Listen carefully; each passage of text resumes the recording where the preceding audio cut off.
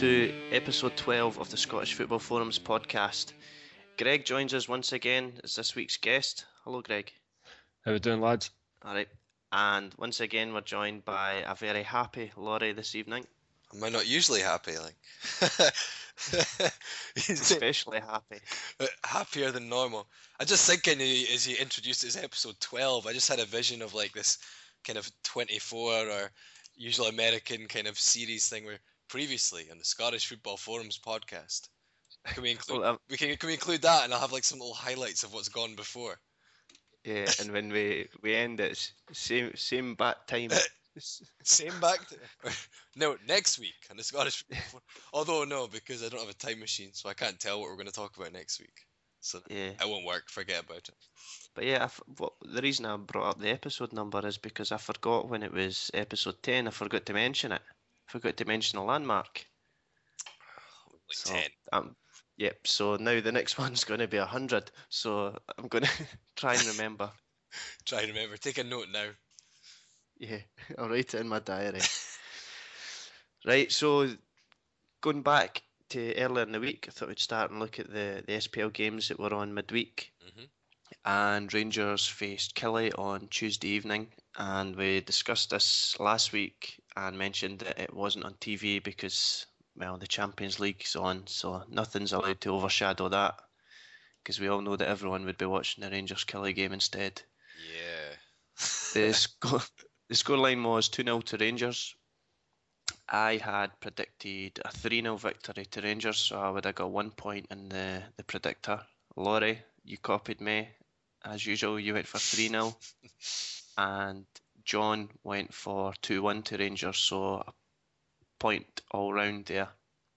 On Wednesday evening, Hibs faced St Johnstone, and, well, to me it was an upset. I'd predicted a 2-1 victory to St Johnstone, but Hibs came away winning that 3-2, with O'Connor continuing his decent streak with another 2 goals. Laurie, you'd went 2-1 to Hibs. Surprisingly, I think I was the only one who backed Hibs. Yeah, you were. John had went 1 each. I didn't think it was that big a shock, to be honest. I think Hibs have been improving. I think it's Billy Brown. It must be. It's the only logical explanation for Hibs' upturn in fortunes is Billy Brown. Yeah, I actually didn't see either game in midweek, I must confess. I was watching Champions League games. I did listen to Hibs and Johnston, and it sounded like Hibs, again, they're very reliant on O'Connor, but I mean, a lot of teams are relying on certain players, in particular goal scorers, and good victory for them. They do sound quite suspect at the back still, but they're getting goals, and I think they're climbing the table, so it's to the utmost relief of Mr. Calderwood. I haven't seen the game, so I'm not going to put my own opinion to it, but I did hear in some circles that O'Connor won a questionable penalty, which is it's very interesting to me that if it was a dive, I can't say it was for sure because I've not seen it, but some people have told me that it was a bit of a dodgy dive, that we hear very little about it, but if it's a Czech player or a Lithuanian player doing that against Scotland, then it's not out of the papers for a good few weeks. Yeah, I think the issue is it's when it's on the live TV and it happens. I think that's when the media picks up on it because, well, it's a fairly high profile match in this country in the Premier League, and it just doesn't reach the papers. Whereas if it had happened during one of the televised games, it's normally the Old Firm, if it happened during that, then the phone-in lines would be red hot during the week, calling for the player, calling for the referee to be demoted. And yeah, I thought we'd move away from the SPL because on Thursday night the Europa League Celtic faced Udinese and drew that 1 each after a very, very dodgy penalty for Udinese to equalise. Yeah, it's a real soft one, wasn't it? It was it's one of these that if you get it, you're quite happy, but if it's given against you, you're livid. And to be honest, I felt a bit sorry for Celtic because it looked as though over the course of the game they'd done enough to get the 3 points. And Europa League campaigns, they're in a tough group. You've got to pick up points, you've got to pick them up at home. So, dropping those 2 points might prove ultimately quite costly. Celtic, especially I think whenever they were sort of tipping Udinese to come out and issue them a hammering, and that certainly wasn't the case. But I don't know what the attendance was on Thursday night, but I happened to be driving. 37,000, I think I saw. 37. I was driving past Parkhead sort of after the kick-off, and I could see the top tiers of the stands, and it looked pretty sparse up there. So, it'd be interesting to see whether there's really a lot of interest in the Europa League campaign from the Celtic fans. I think you've got to take into account the kick-off time. I think we did briefly mention. I don't know if it made the final cut. But we did speak about it last week. 6 o'clock is a difficult kick-off time because people will be working or doing other things in the day. And I think also European games generally aren't. I don't know the Celtic policy, but generally they're not included in season tickets. So no, and it's Europa League. You normally get a reduction if you're a season ticket holder. And you get the option to get your seat, but it's generally, a lot of the Celtic fans won't live in Glasgow. They'll live in other places, and it's not the competition they wanted to be in. So let me just. I think I did see 37. I'm just going to double check. 37,000. So I don't think that's that bad. Considering that Celtic get they get about only 10,000 more than that generally for domestic games. It's not that bad, but yeah, it's not the competition they want to be in. Yeah, it was disappointing for them to concede a late penalty. Again, it's not a game that I've seen, unfortunately. But the only thing is I did put down 1-1. Got to mention that. I mean, that's I think Jay predicted that as well, actually. He did. I went for 2-1 for Udinese, so I was wrong. I did fancy Celtic. They argued at home, but as Greg very aptly mentions, hits the nail on the head, in these competitions, especially if you're Celtic, who do not travel well at all, I think they really need to win the games at home. And to be honest, I hope I get proved wrong, but I can't see them finishing higher than third. I think they could get ahead of Stade Rennes, or however you're meant to pronounce it, but I can't see them finishing ahead of Udinese and Atletico. The only way I could have seen that happen is if they won the home games against those two teams. Again, as I say, I hope maybe they'll prove me wrong, but I can't see them picking up points away to Udinese, especially if they'll probably use Di Natale that game.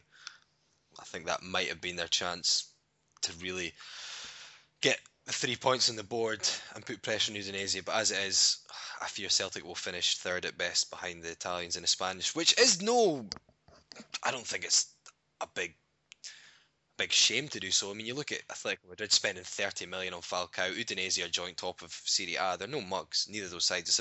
It's a very hard group considering it's the Europa League. Yeah, it was the circumstances of getting into the group as well, with the whole legal issues, and Celtic, they weren't in the correct pot, so it's harder than it should have been for them. Yeah.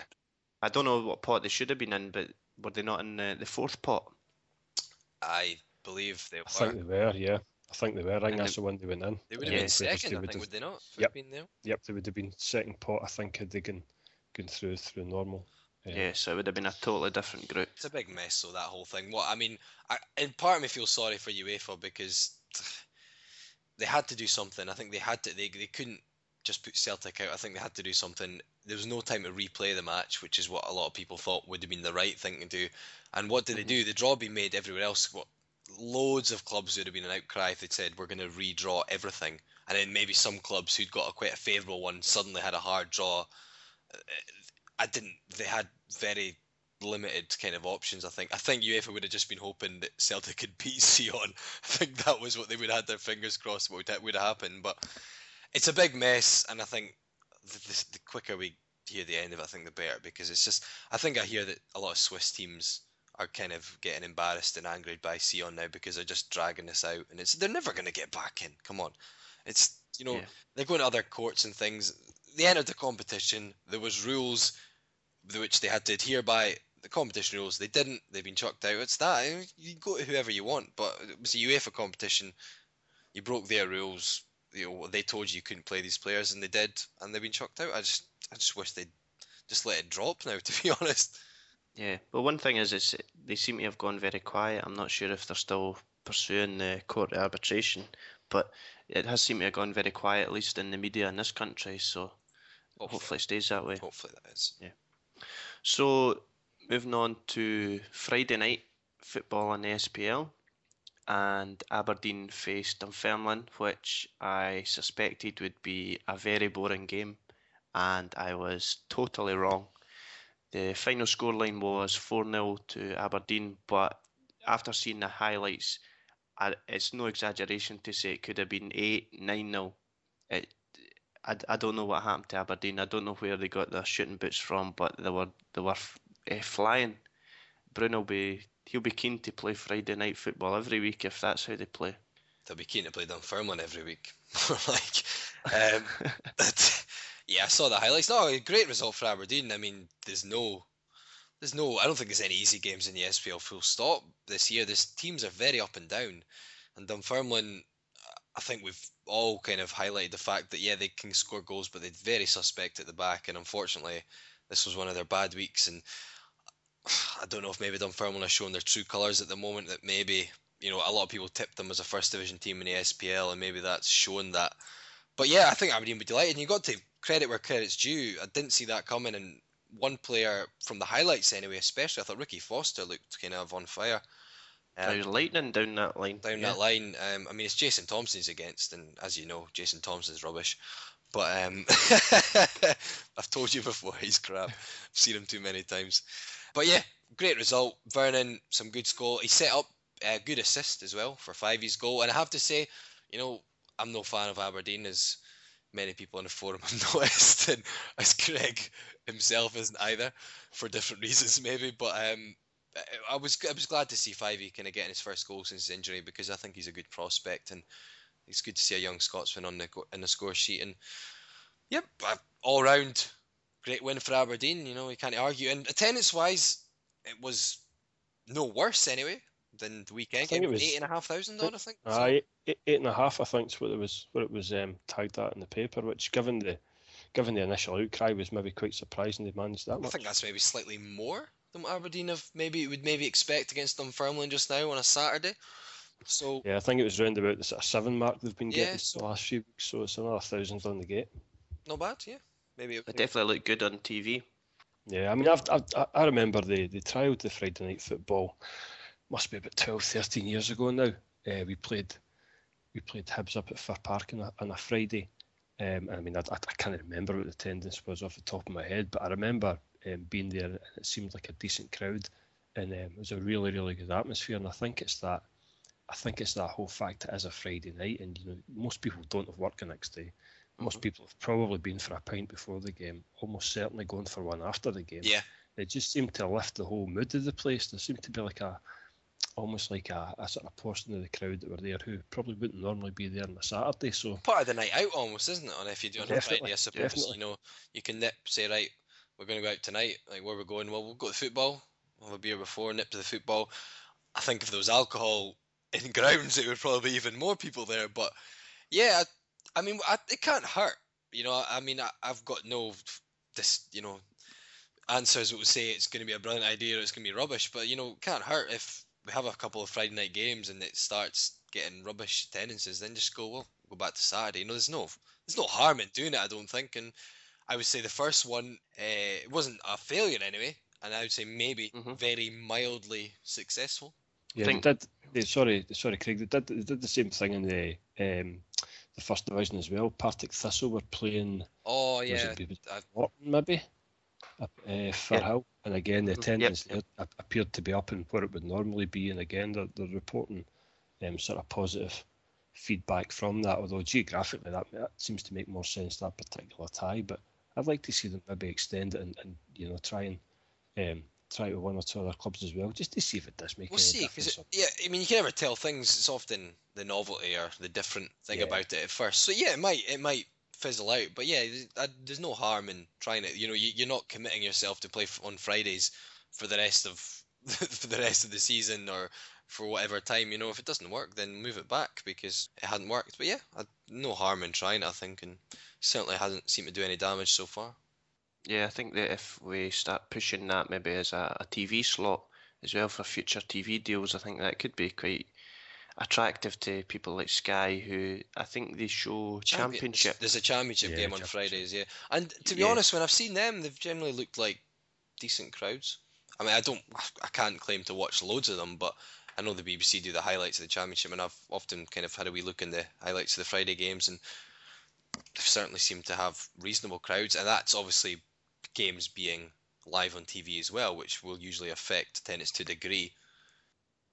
Yeah, I think authorities have cottoned on to the fact as well that, you know, not just football's changed, but life in general's changed over the last 20, 30 years, whereas 30 years ago at 3 o'clock on a Saturday was generally the working class man's couple of hours out the house, and he went to the football, and, you know, that's what he did. But things have swapped around now. You know, people who have got families and young families, and I'm not speaking from personal experience here, it's difficult to find those couple of hours every second Saturday, whereas a Friday night, when you're maybe probably not got too much else going on, it's ideal. You get out and have a couple of pints, watch a game, then back up the road or you stay out for a wee while. Your Saturday's still your own, so I think there's definitely scope in there to look at taking it further, but time will tell, I suppose. So moving on to the usual weekend fixtures, and we want to whiz through so we can get to the big game on the Sunday. The Dundee United versus Motherwell. Do we need to talk about that? Place to start. Aye.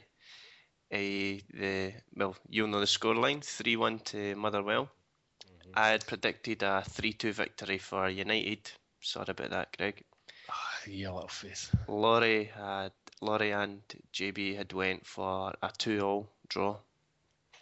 So I watched the highlights, and what the standout I'd like to mention was Pernas and his kick out. What was going on there? That was a bread and butter kick out. What do you mean his kick out? He confounded it with his lamest attempt at saving the ball I've ever seen. I thought Higdon looked like he felt bad for him and tried to pass it back, and he still let it in. I think Higdon did his best to try and miss a particular chance, because the kick out was awful, but I mean that saves, dear me. I think he went down like a deck chair, the ball. So. And then Gary Kenneth as well, trying to shepherd the ball out for a penalty, and then realise what an idiot what a fool he'd made himself, and then just brought him down. Oh, it's comical.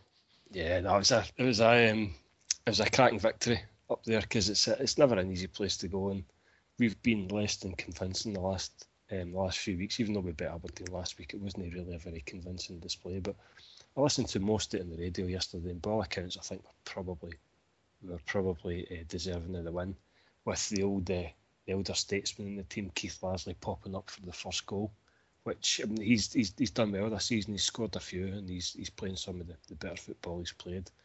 So delighted to see him getting a goal, and Higdon as well. It was good to see him getting a couple, because he was in the receiving end against Aberdeen last week. Quite a few of the supporters in the stand were giving it to him both barrels. I'm not really sure why. I think probably because we were struggling to win. He seemed to be singled out as the main culprit. So, yeah, good to see us get back to winning ways. 2 goals for Higdon, 1 for Lasley, and a wee cheeky first goal scorer bet for yours truly and Keith Lasley at 40-1 as well. So 40, nice one. 40-1. Yeah, 40-1. You were getting Keith Lasley yesterday. Why? 40-1. 40-1. Just on first goal scorer. First goal scorer. These bookies, you see, they don't. 40-1. That's their business. 40, yeah. Who was that? Who was that with? If we can mention. Paddy Power.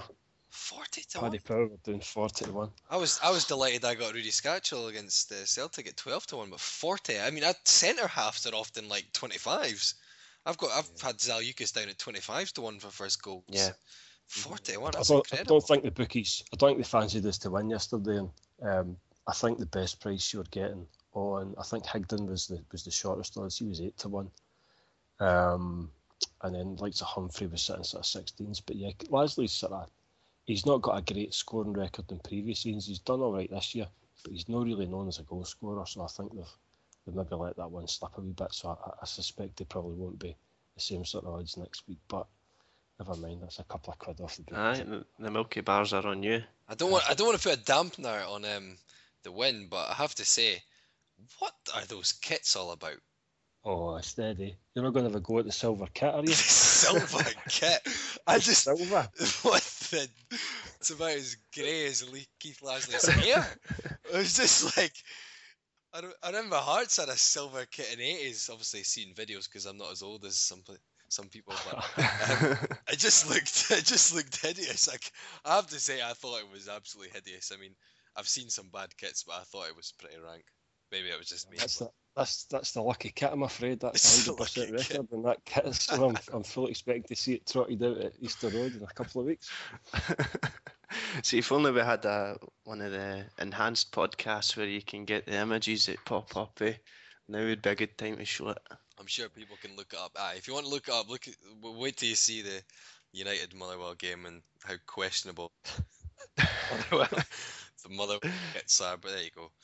It reminds me a bit of the Man United kit. Remember? Oh, that's right. Aye, that's right. Ferguson was complaining, saying that the players were merging into the crowd. Did they not drop that after they got absolutely annihilated by Southampton? Yeah. Or something. They actually. It's because they thought that the players were merging into the crowd for some bizarre reason. Ferguson, any excuse, eh? Yeah. Right. So moving on to the next. Did I mention that Laurie and JB went 2-2 for that one? Yes, you did. You did. So the next game up is next game up in my list anyway is Inverness versus St Mirren, which Inverness won 2-1, which surprised me a bit. Didn't surprise me. Another one right for you, 2-1 there. Yep. I'd went 2-0 St Mirren, and JB had went 1-0 St Mirren. Yeah, I didn't expect that one at all. Oh, I did. I fancied Inverness at home. I think St Mirren they're a bit up and down as well, I think, and away from home. Don't know, just fancied Inverness to get the win recorded. I saw the highlights. Just seemed it was good for Shinnie, and we get them right, it was Andrew, wasn't it? The newer. They've got Graham, who signed from them before, wasn't he? But Andrew's the more recent signing. I can hear blank faces from both of you, can't Yep. Andrew Shinnie, I think it is. I'm pretty sure it's Andrew, because there's two of them. Anyway, whatever. A good win for Inverness. It's hard to tell in the highlights, and I've not even read a report on it, I'm afraid, so apologies if there's any fans of those two teams. But all I can say is, at this stage, Inverness had a struggling start, so very good for them to get a win, and it opens up the league a fair bit down there. You've got Inverness a point behind Aberdeen, Hibs and Dunfermline all on 1 point, and then a point ahead of Killie and Dundee United, so it's very congested down there, and I think it's good to a degree, because I can't call it down there, really can't.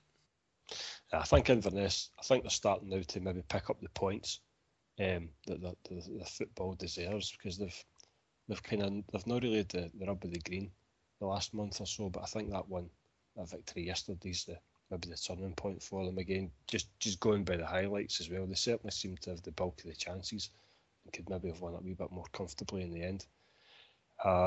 But it's a good home win against a decent side as well. And yeah, like you're saying, that it makes the bottom of that table now look ever so close, with Dunfermline perhaps starting to head in the wrong direction, and Inverness maybe picking up some points. Could be really interesting. An amusing one to look at is the fact that Inverness are the same points behind Celtic that Celtic are behind Rangers. So it's typical SPL, there's one team and then you've got all these Celtics and Motherwells challenging for the second place, It's such a boring league. The next game up is Killie against St Johnstone, which finished 2-1 to St Johnstone, and my man Sandaza popped up again and scored. I'd predicted a 1 each. Laurie, I think you'd went the same. Yep. I was speaking on Twitter, and Outside Mid asked the question whether I thought that Sheridan and Sandaza was maybe the best frontline partnership outside the Old Firm. What do you think? I suppose at the moment, in terms of goals being scored, it's hard to argue against that just now. Sandaza's shaping up to be one of the signings of the season if he continues doing what he's done the last few weeks. Sheridan as well, I think, is not a bad player. We had him at Motherwell for, I think he was in loan for maybe 6 months or so, and he's got a decent physical presence and he's mobile, but he tended to... Terrible moustache though. Terrible moustache. Tend to run like a headless chicken half the time. I think he's maybe taking that a bit out of his game now. Certainly watching them a couple of weeks ago at Fir Park, the two of them are a decent partnership, but just on the subject of that game yesterday, I think it was a bit of daylight robbery. Looking at the highlights, Kilmarnock seemed to have the bulk of the chances, St Johnstone created maybe 2 or 3 and took 2 of those, so it's hard to argue against it. But I think Sandaz is really on form at the moment. So yeah, the two of them are very impressive. I think working together, and I couldn't really argue with that. I mean, can Gary O'Connor count as a partnership by himself? No, it's not going to work. But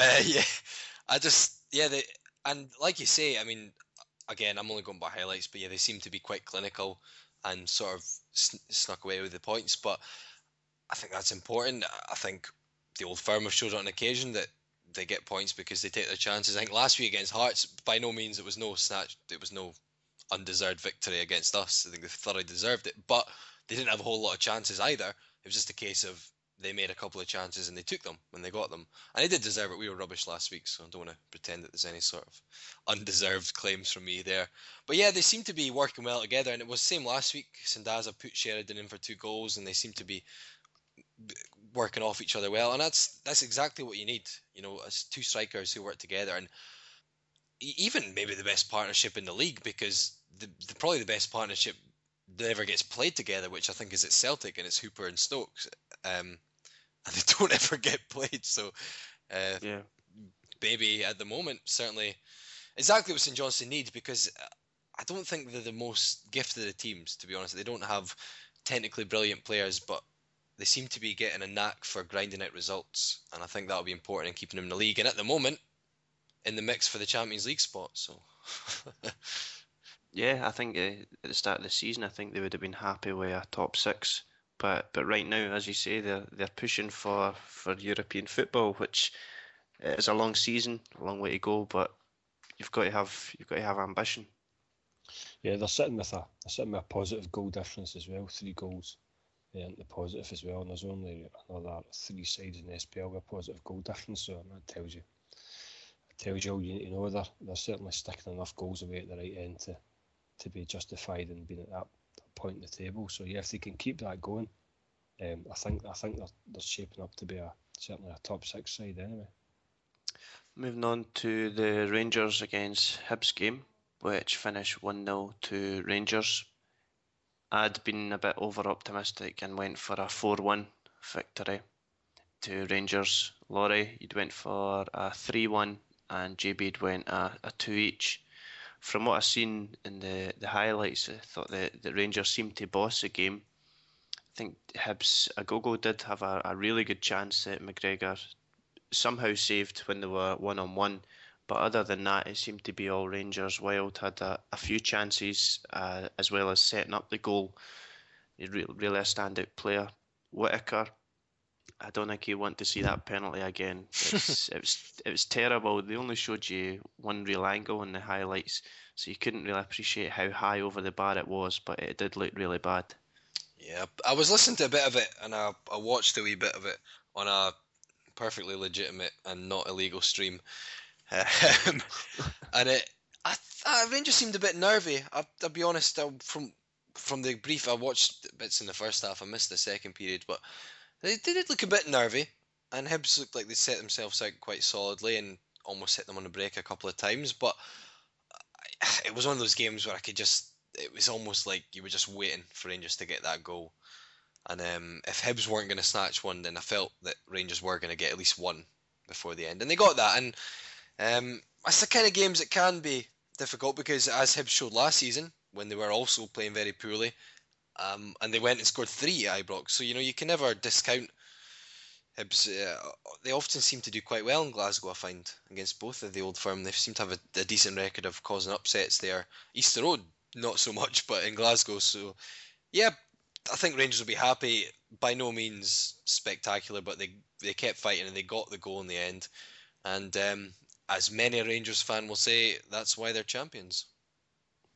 Yeah, I think it's Rangers doing what they've done for the last umpteen seasons. I think it's another ominous result for the rest of the league. Not just Saturday's result, but the one against Kilmarnock as well, where you've got your potential banana skins there, and Rangers maybe not playing brilliantly, but they're still doing enough to pick up 3 points and sort of knock these sides away. So yeah, it's difficult to look beyond them at the moment, to be honest. The way they're playing they seem to be able to grind out the 3 points, and that's, as we've heard time and time again, it's these sort of games that win your leagues a lot of the time. So it seems to be business as usual at Ibrox. Yeah.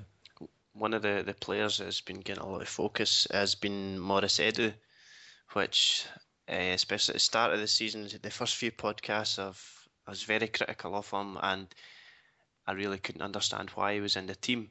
And at the start of the season, I would have McCulloch in his place every time, but he's clearly ignored my criticism, and he's come onto a game lately, and well, I think he's definitely first choice in the centre of the park alongside Davis. I can't see McCulloch getting in anytime soon. Ness either. I think Edu's somehow turned it round. Don't know how it's happened, but he's turned into a player. McCulloch's rubbish though, isn't he? No, I quite like McCulloch. Yeah, I don't know. I think he's past it, but that's just my opinion. I would rather see Ness in there, but I'll be perfectly honest, and I've not really seen a lot of his performances this season when he has played, so I couldn't comment whether or not he would merit being in there. Edu's seemed quite decent the last couple of games, but again, I think Rangers just don't have a whole lot of options.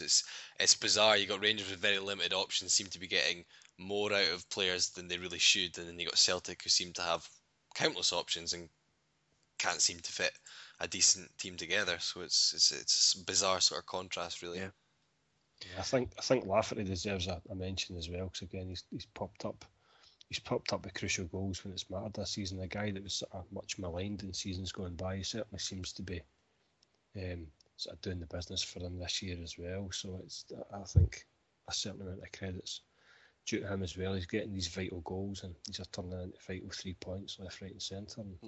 Yeah, he's kept it running really since last season. He had a good run towards the end of the season, and that was almost expected from him to do that, and he's kept it going, which was unusual. But yeah, he never really looks an accomplished footballer when I see him. He just looks a bit too gangly. He doesn't really look too sure what he's doing, but it's effective. It works. So yeah. So moving on to Sunday's game, and to give Laurie his moment, Hearts versus Celtic. And what was the scoreline, Laurie? Can't mind. No, 2-0. As our first clash with Celtic ended last season as well. So a thoroughly enjoyable day.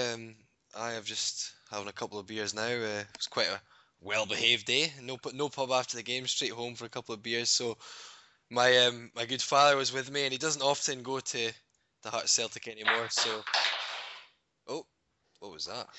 I don't know what that was. Was that Celtic season falling off the show?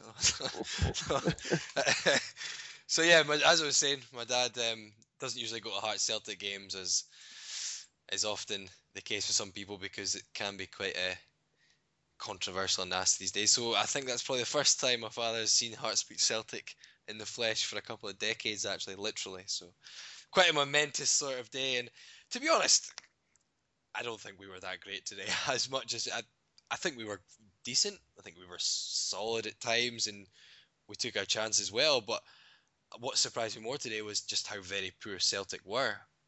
The first half, I thought we kind of edged it, and I thought we'd maybe missed our chance because we didn't really capitalise on having the ball in some good positions. And we weren't peppering the Celtic goal or anything, but I thought we had the ball in some good areas and we didn't make the most of it. And I thought, right, second half, Celtic have been poor. They're going to come out all guns blazing. And I told my dad I'd give it 5 minutes before they went 1-0 up, and that's it. The pessimist that I am. Yeah. But it never really happened. They never really got going, Celtic. And as it transpired, Scatchell took his goal brilliantly. And a red card, which I couldn't tell exactly from my angle, but by the sounds of it, from Celtic and Hearts fans I've spoke to after, it was stonewall red card. There was absolutely no question about it.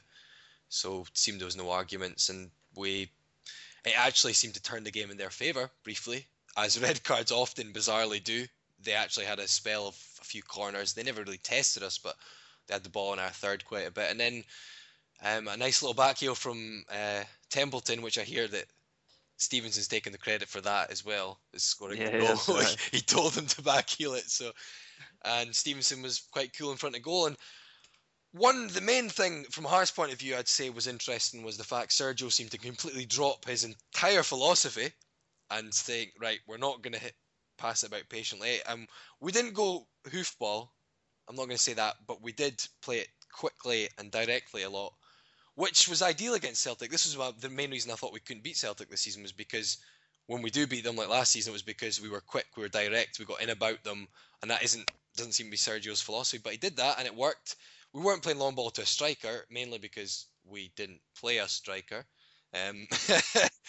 But we used the channels well. I thought Templeton kind of stretched them a bit, which was good. Scatchell, I think he maybe proved that he should get a start every now and then. It's his first start of the season, and whilst he wasn't fantastic by any means, his movement, his enthusiasm, the fact that he's always willing to shoot and he always has a goal in him makes him, I think, a worthy addition to the Hearts team, especially at Tynecastle. He's always good to be in there. But I think the main worries will be coming from the away fans. I'm not getting too excited. I think Celtic were very poor, but it was good for us to get a win. It was important to get a win because we've been so poor the last 2 games that it could only get better. And hey, you'll take a win against Celtic any day of the week. Yeah, it's a big win for Hearts. I think, tomorrow there'll be a lot of talk of Celtic and dropping points and everything else. And I think that's a wee bit unfair because a 2-0 victory at home to Celtic is a cracking result, especially as Laurie was saying, after some indifferent form the last wee while. But as much as it's pleasing to see teams taking points off the Old Firm, it needs to happen a wee bit more. We've got Rangers who are now not streaking ahead, but have now opened up a significant gap ahead. And unless somebody... Mate, to be honest, I think we should play if Hearts played the Old Firm more often, we'd probably have more points. We seem to do better against them.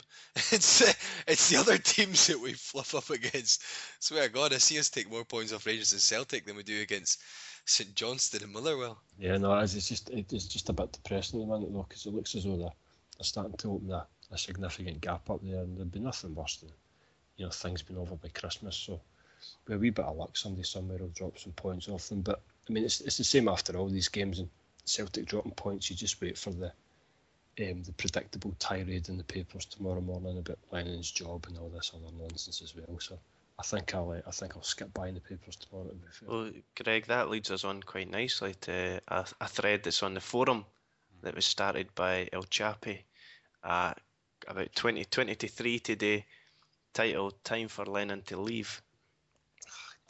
He goes on. He says he's not progressing Celtic. No heart in the team. Celtic need to bring in experience. Lennon's had a fair crack and he's not up to the job. I think I agree with you there that when I read things like this, I just despair. It's far too early in the season to be talking like that. I think he's done a good job last season. It really went down to one game, whether he won the league or not. Yeah. He won a cup, the big cup, if you will. Comprehensively as well. It's fair to add, even though I was in the away end that day. Celtic bossed that game and never looked like losing it. So I just think that people are a bit too quick to jump on him after. It's maybe not just one result. There's maybe the St Johnstone as well, but there's not that much of a difference between themselves and the top of the table. Bearing in mind that they've got a game in hand, and say they win that, does that bring it down to 7 points? Which that's not panic stations yet. I think the Dunfermline's their game in hand as well. They've got Dunfermline to play, so without being too unkind to Dunfermline, you've got to kind of assume they'll pick up the points there as well. So it might go to 7 points, but I think questions have to be asked of Lennon. To be honest, I think it's maybe too early to be sacking, and I don't think it's the right time to sack him. I don't think anyone's going to benefit from that. But you've got to ask questions, and I think Lennon has had a hard time off the field a lot. I don't think he deserved it, and I didn't like seeing that. But at the same time, I think it's maybe taken away from his skills as a manager, because people want to back him, quite rightly. Celtic fans, as you'd expect, someone who's getting that sort of grief or getting attacked, that they showed a lot of kind of backing towards the manager, and I think that's a bit of solidarity. That was good for him as a person as well as a kind of football manager. But I think in terms of things like selection and tactics, I think people have to ask questions, because I don't think even maybe Rangers fans would question the fact that on paper, Celtic have the playing staff, which should mean they should win the league. And for me, I've been proved wrong so far this season, because I thought that the difference had always been Walter Smith recently, because he's got that sort of Alex Ferguson has over Man United. He gets a bit more out of players. He knows how to see out games. He knows how to set up maybe when you're not favoured to get a result. And I thought with McCoy's inexperience, I thought this would be the chance for Lennon and Celtic to kind of get back in there. But it doesn't look like that's going to be the case. And it's early days, of course. It might all change around. And whilst I don't think he should be sacked, I think you've got to ask questions, because, again, now this is a Celtic fan who is a mate of mine who is on the forum as well. I think he's on as Danny Boy 1888 rather. A predictable sort of date. But he was telling me earlier, he has to question the decisions that Lennon makes, in particular after good results. And he actually gave me a stat which he gave me, so I've not checked this back up. He said, Stupor? God, too many beers. Stokes and Hooper's partnership, they've won 7 out of 7 games this season with them starting up front in the partnership. Without them, 0 out of 7 games. And that's interesting. And that was a stat that I didn't know. But personally, I just thought from seeing it that the partnership Celtic should play is Stokes and Hooper. Mm-hmm. That's whenever I see them, they link up well in terms of playing little passes between each other, 1-2s, and it always seems to be most effective. Yeah, Samaras, we all know Samaras is pretty much rubbish. I don't think anyone apart from Neil Lennon thinks that he's not. Yeah. Oh, wait a minute. No, you can't say that. You've got to say allegedly rubbish. Allegedly rubbish, yeah. His agent will sue you. But sorry, I refrain. Samaras is supposedly not the best of players, and I thought Bangura, maybe he'll come good. I don't know much about him. I thought he was awful today, and I thought Hooper was non-existent. And I thought, but it wasn't the right match, I think, to maybe put in Bangura to kind of, one of his maybe first games. He's not really started scoring yet. Tynecastle's always a difficult place, in particular for Celtic. Not always for the right reasons, but it's a very kind of intimidating place for them to go, and they do often struggle at Tynecastle. I don't know why he doesn't go with Hooper and Stokes. I really don't. I was very glad when Stokes didn't start, and I started getting worried when I saw him warming up to come on. Thankfully, it didn't transpire to actually affect the game, but I think you have to question some of his tactics and his team selection. He doesn't seem to have much sort of second plan B. My mate was also highlighting the fact that they'll play at home to, I say inferior teams, but teams who you're expected to beat at Parkhead, whether that be even Hearts, be Dundee United, Motherwell, St Johnstone, whoever. Oh, sorry, no, they didn't beat St Johnstone. But and they've hammered a lot of them, and that's all well and good when they're playing a team who have got inferior players and they can pass it around and they find the space. They're at Parkhead, it's a nice big pitch, the fans are behind them, and it all goes well, and they put 4 or 5 past them, but that's still just 3 points. Rangers only won 1-0 home to Hibs. They kind of toiled a bit, but they got the 3 points. They then go to away to another game, and they might struggle and get another 3 points with a 1-0 win, but they get the 3 points. If you go to 2 games and you win 5-1 against Dundee United, but then you get beat 2-0 by Hearts, you've only got half your points. It doesn't matter how well you won the home game. And he just seems to have little in the terms of a plan B, adjusting his tactics. And I don't know. I just think he's stubborn as well. I think he's too stubborn, and he seems to want Samaras to do better than I think he's almost blinded to the fact that Samaras is detrimental to the team when he's playing. Yeah, I mean, I don't know. There's been a lot of talk this season about the financial situation at Rangers, and in a perverse way, it's perhaps benefiting them a wee bit. We've already touched on the fact that they don't have a great deal of choice when it comes to picking their first team, whereas Celtic, on the flip side of the coin, have a far bigger squad. So perhaps this is leading Neil Lennon to tinker a wee bit with his squad when perhaps he should be leaving it as it is. And also you throw the Europa League thing in there as well, so when he's maybe looking down the road of doing sort of squad rotation and tinkering with a side which he'd be better leaving well alone. But I mean, I think you look at today's result. I mean, I wouldn't say that's a disastrous result for Celtic. I mean, going to Tynecastle was never an easy place to go, so it's not a howler. The St Johnstone result, yeah, I mean that sticks out as being a real bad one. But then you can look at Rangers getting put out the League Cup by Falkirk as well. I mean, they're not immune to this either. So, I mean, if we were sitting in this position sort of halfway through the season and they've lost another couple of games, then yeah, perhaps his position goes into question at that point. But just now, I mean, Celtic will probably beat the majority of teams in that league fairly comfortably, and I would imagine Rangers have got points to drop somewhere along the line as well. So it may well redress the balance. But I mean, to be sitting talking, what is this, in the first or second day of October, and we're talking about, pressure and bosses and jobs. Jim Jeffries has been sacked for a good month now.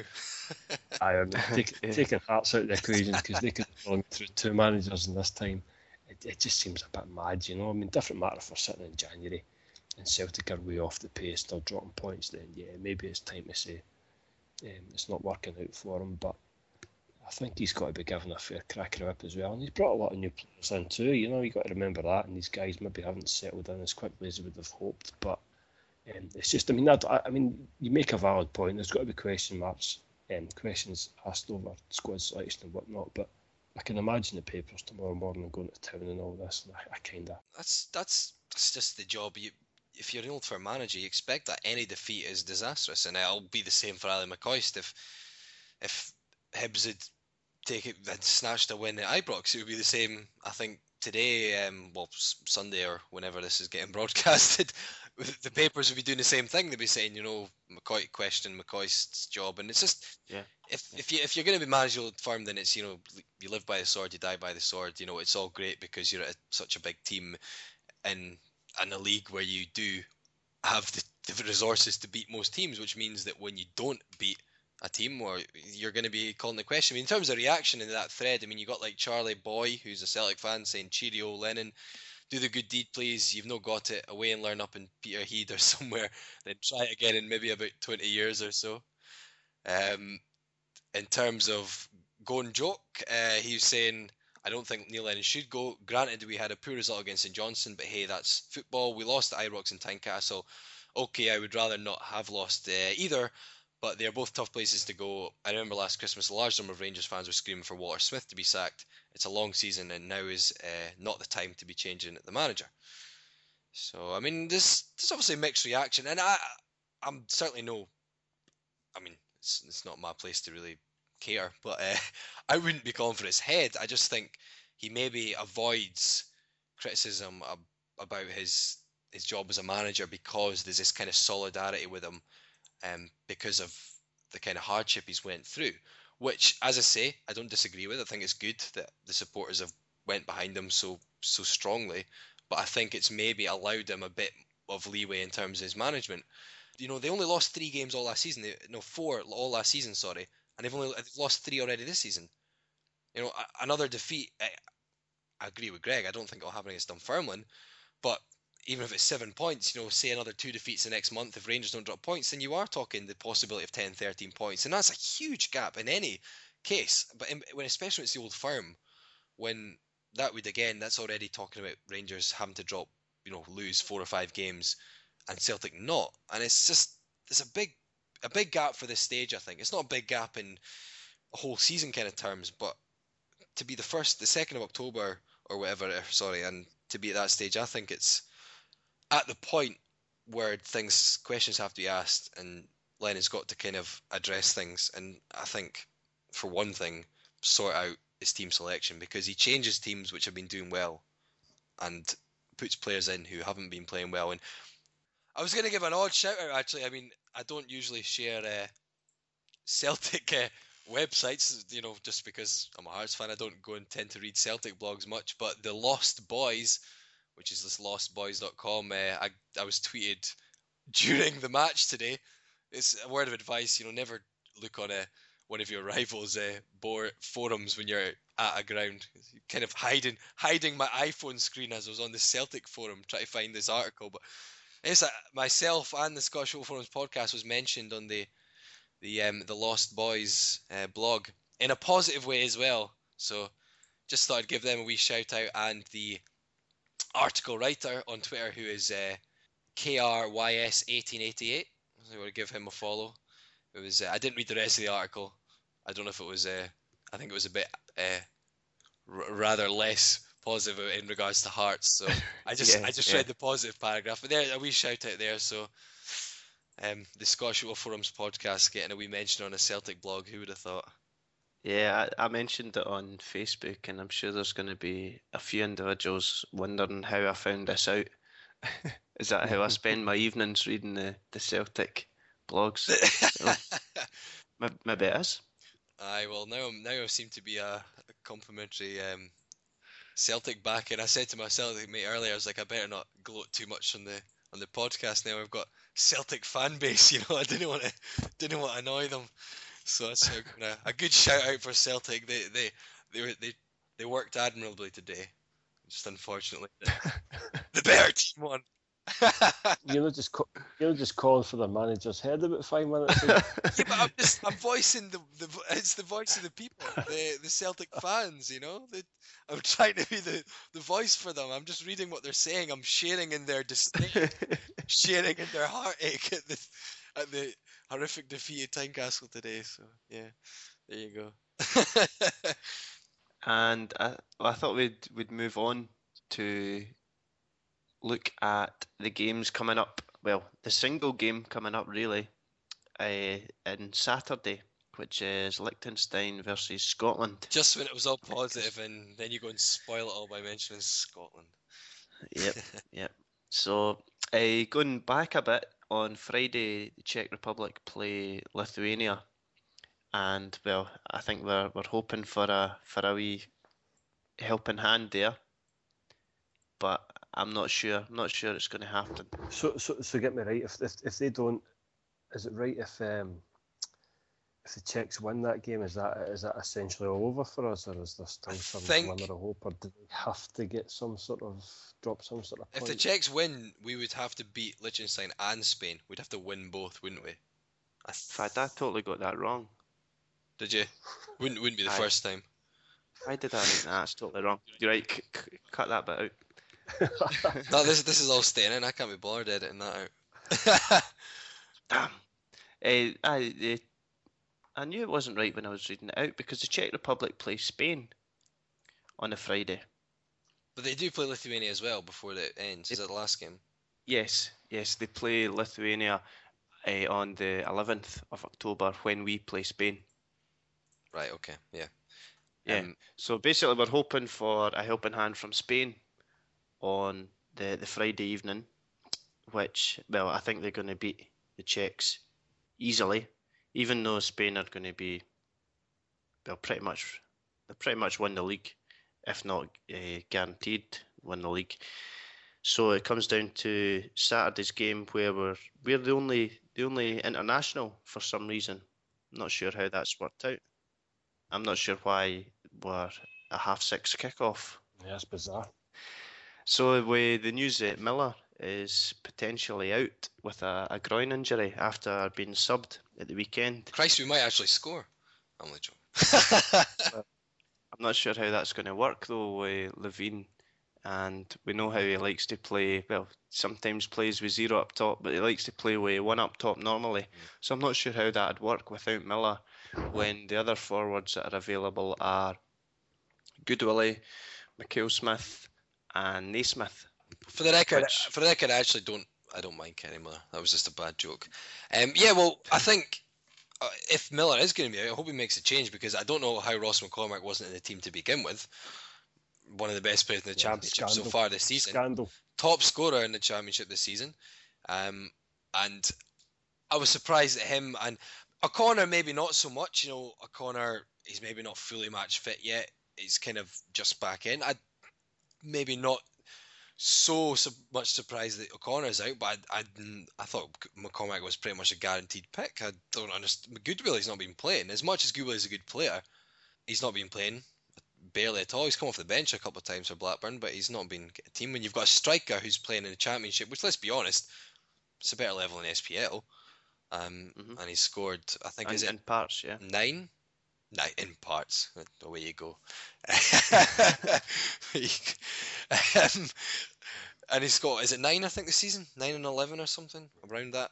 He's a guy that's done well when he came in for Scotland before. I'm surprised he never really maintained his place in that squad. But I mean, Levine's, I don't know. I mean, he's sort of sticking his neck out a wee bit here, but not calling these guys up. But I'm kind of past the point of caring about the squad selection, because this campaign's over. I think. I mean, I don't want to be too pessimistic, but we're talking about some, a chain of results to maybe help us get a chance of beating Spain, and you just think, give it a rest. Just somebody put the final nail in the coffin of this campaign, and just put us out of misery.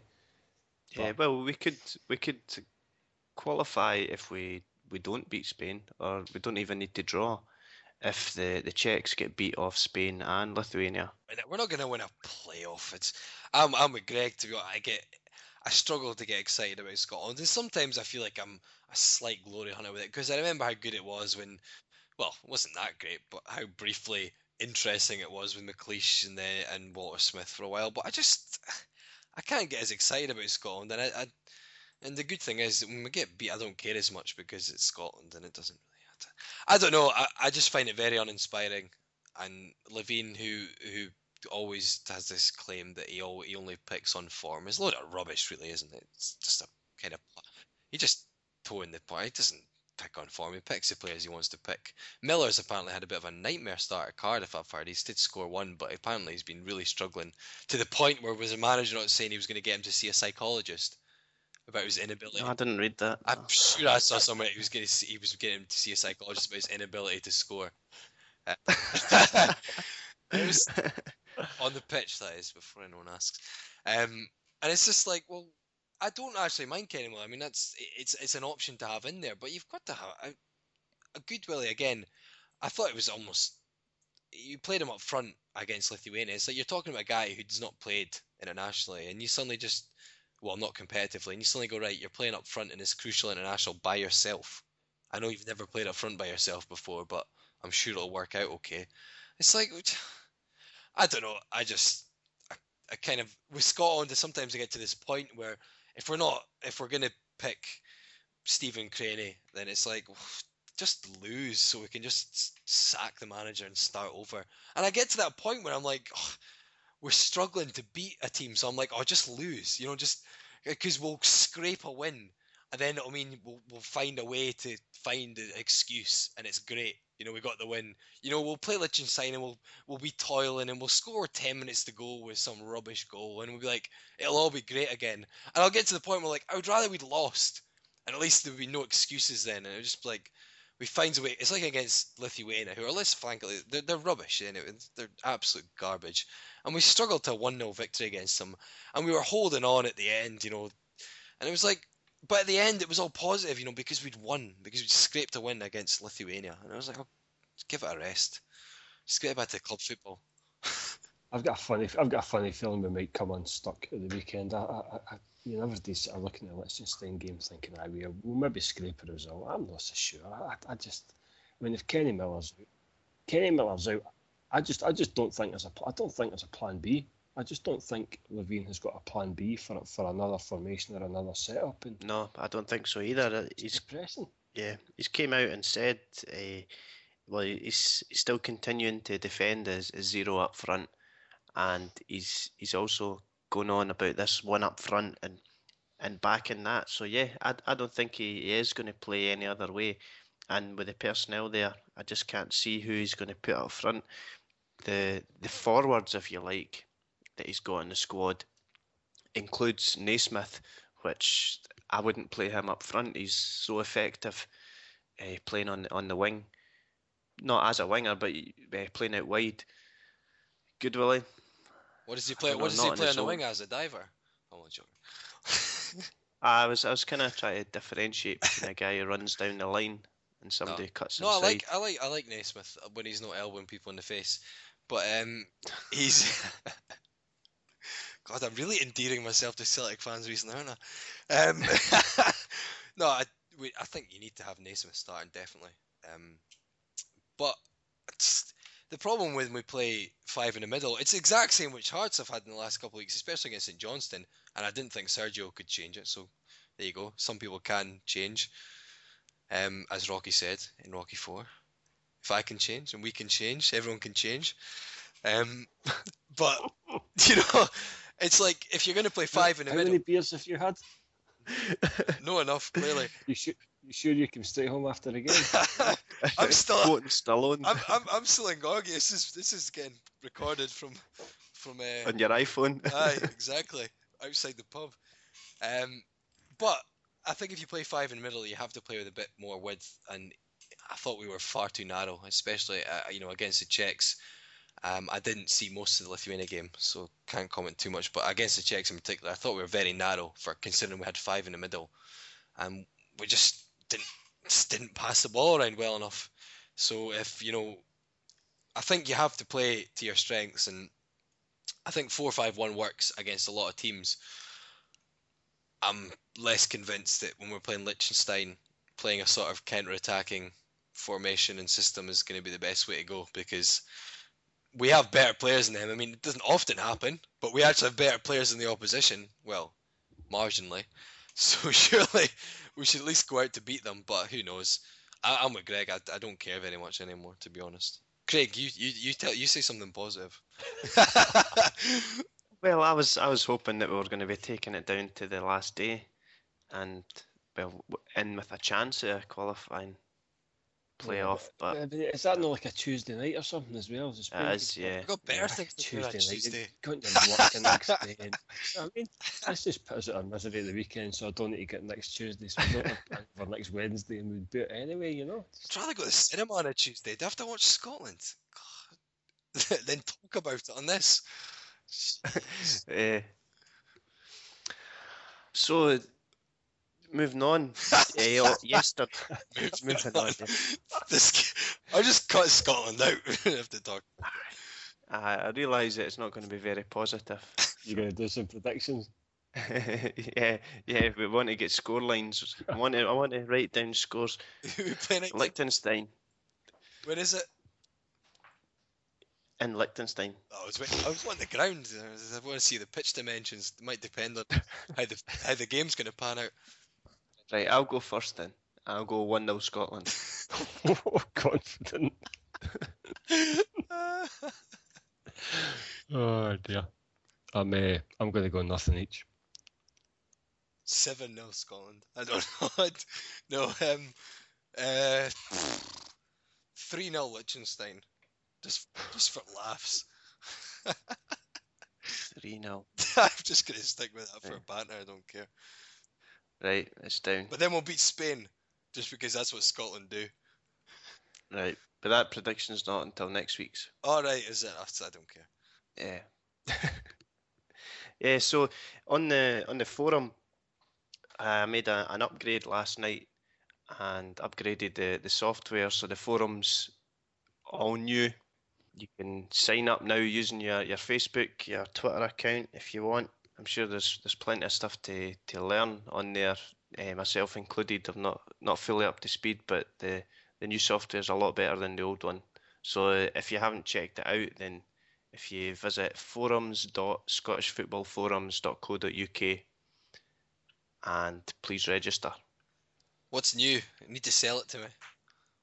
Chat features new. That's the place to be on a Friday night about 10:30, I've heard. Sweet. In the chat room. So, alright, so we can give each other abuse on the sly now. Alright. Correct. Aye, you can go in the chat room. Chat room. I am down with the kids. I don't want to know. What sort of chat room is this? Is this going to be getting... I don't want to get my laptop confiscated and for police evidence here, Craig. Craig Thompson's banned. He's barred.